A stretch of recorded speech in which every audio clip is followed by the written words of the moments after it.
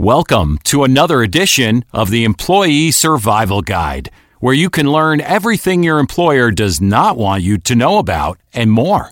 Now, here's attorney Mark Carey. Hey, it's Mark here, and welcome to the next edition of the Employee Survival Guide. In this episode today, we're going to talk about, O ye of little faith, does the company I work for have more religious freedom than I do? When it comes to freedom of religious expression in the commercial context, the corporation you work for may have more rights than you do. How is this possible? Well, as you may know, there is a particular legal doctrine that regards corporate organizations as quote-unquote persons. Although we all know corporations are not exactly people, the law treats them as if they were. This is what lawyers call a legal fiction. We know it's not literally true, but the law pretends it's true to make things work. This particular legal fiction is the source of many unjust and inequitable laws. What is worse is that it is so deeply ingrained in our jurisprudence that people no longer question it. They should definitely start. As it applies to the topic of protections for religious expression, our lawmakers in the United States Supreme Court have begun to take this legal fiction a bit too far. In the landmark case of Burwell v. Hobby Lobby in 2014, the Supreme Court ruled that closely held for-profit corporations could be exempt from the laws to which its owners object on religious grounds if there is a less restrictive means of furthering the law's objective. This ruling turns on an absurdly broad interpretation of a federal law called the Religious Freedom Restoration Act, FRA, or RFRA. In Hobby Lobby, the court recognized for the first time that a corporation could hold religious beliefs. While the decision does not explicitly state that corporations are protected by the free exercise of religion clause of the First Amendment of the Constitution, we can someday expect to see that innovation occurring. After all, the other quote-unquote people in this country have that right. It's only fair. Corporations are people too, right? The court appears to base its reasoning in Hobby Lobby in part on the idea that by ascribing personal religious freedoms to corporations, the law is protecting the religious freedoms of the corporation's owners. But what of the rights and beliefs of the workers who make a corporation possible but whom are not privileged to own the company? Are their religious views considered when the company declares the tenets of its deeply held faith? No, not at all.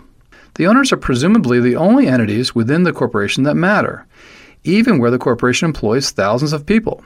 What if most of the employees who actually comprise the corporate entity hold entirely different religious beliefs than the owners? Why is a company Christian if its workers are mostly Hindu or vice versa? Can a corporation undergo a religious conversion? Apparently, the religious beliefs of a company are determined solely by the individual or individuals holding a controlling interest. Surprise plot twist. The court creates more privileges for the wealthy. This doctrine begs the question, if the owners of the corporation already have all of the individual religious liberties that all other individuals have, why do they get to carry their beliefs into the marketplace and exercise them as a corporate entity as well? The owners of closely held corporations now have an extra set of religious liberties not available to those who do not own corporations. What is the source of this extra set of religious prerogatives? Hobby Lobby is not a lone anomaly. Apparently, bakeries also may have sincerely held religious beliefs that need protection. Recently, in Masterpiece Cake Shop, Ltd. versus Colorado Civil Rights Commission in 2018, a private cake decorating business claimed that it had the right to ignore Colorado's civil rights laws prohibiting discrimination based on a customer's sexual orientation because of its sincerely held religious beliefs. The court did not directly answer the question as to whether a business has a constitutional right to discriminate based on its owner's religious beliefs. Instead, the court decided that in Masterpiece, the Colorado law was unenforceable because the commission expressed an impermissible hostility towards the bakery's sincerely held religious convictions. Apparently, the fact that bakeries are simply commercial pastry manufacturers that cannot hold personal beliefs except for some absurd metaphysical alchemy was not an important fact the court needed to acknowledge. In a case currently pending before the Supreme Court, Fulton v. City of Philadelphia, the Supreme Court must decide whether the Constitution protects a private corporation's right to discriminate against LGBTQ couples in violation of the law. The plaintiff in Fulton is Catholic Social Services, or CSS, an organization that was hired as a contractor for the City of Philadelphia to place foster children in suitable homes. CSS believes it has the right to violate the contract with the city by intentionally discriminating against LGBTQ couples based on its religious beliefs without losing its contract. Fulton challenges the long-held doctrine that neutral laws that apply equally to religious and secular parties without singling out people of faith for inferior treatment are constitutional. CSS also challenges the government's right to regulate its own contractors in the public interest. While CSS should not be compelled to enter into a contract that will cause it to violate the religious beliefs of its organizers when it voluntarily seeks to become a government contractor, it should not be exempt from the laws and regulations which govern such contracts. It certainly should not be exempt from the terms of the contract it voluntarily entered. In Fulton, CSS seeks to bend the public laws to conform to its religious beliefs. In the sphere of public commercial activity, what interest is served by ascribing personal religious beliefs to an organization? Rather than asking the question, does a private religious organization have the right to dictate how the government conducts its business? We should rather ask, does any organization engaged in commerce in a public market have the right to assert personal religious beliefs to begin with? How will the Supreme Court's new religious conservative majority answer these questions? So given that our laws are carving out an expanding set of religious liberties for corporate entities in the public marketplace, what rights do the employees of a corporation have to exercise their religious preferences in the workplace? The answer, almost none. While corporate entities controlled by people with religious views may enter the public marketplace and assert their religious prerogatives at the expense of the government and the general public, a worker at a corporation has very few rights to express or protect his or her sincerely held religious beliefs. Under Title VII of the 1964 Civil Rights Act, employers are required to provide a reasonable accommodation for an employee's sincerely held religious beliefs or practices, but only if the accommodation needed does not impose an undue hardship on the employer. A reasonable religious accommodation is a modification to a company's policy or workplace that permits an employee to practice or express his or her religious beliefs. Accommodations often include minor schedule changes, exemption from vaccinations on religious grounds, relaxation of dress codes, or lateral transfers.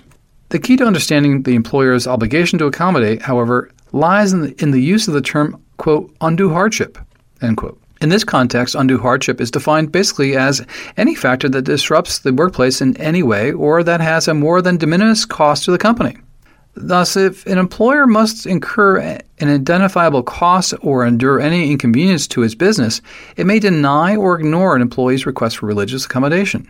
Thus, while the Supreme Court has carved out vast areas where a private corporation may assert its religious preferences in the public marketplace to defy the laws and regulations enacted by duly elected government bodies in the interest of the public, an employee cannot assert his or her religious preferences at work even in defiance of a private company's arbitrary and idiosyncratic policies, unless the accommodation has no impact on the business whatsoever. Under the RFRA, the government must show that a law is the least restrictive means of accomplishing the law's purpose in order to enforce it in the face of a private company's claim of religious imposition. If laws passed by democratically enacted bodies must yield to a corporation's religious preferences, why doesn't a private company's policies have to yield to an individual's religious convictions?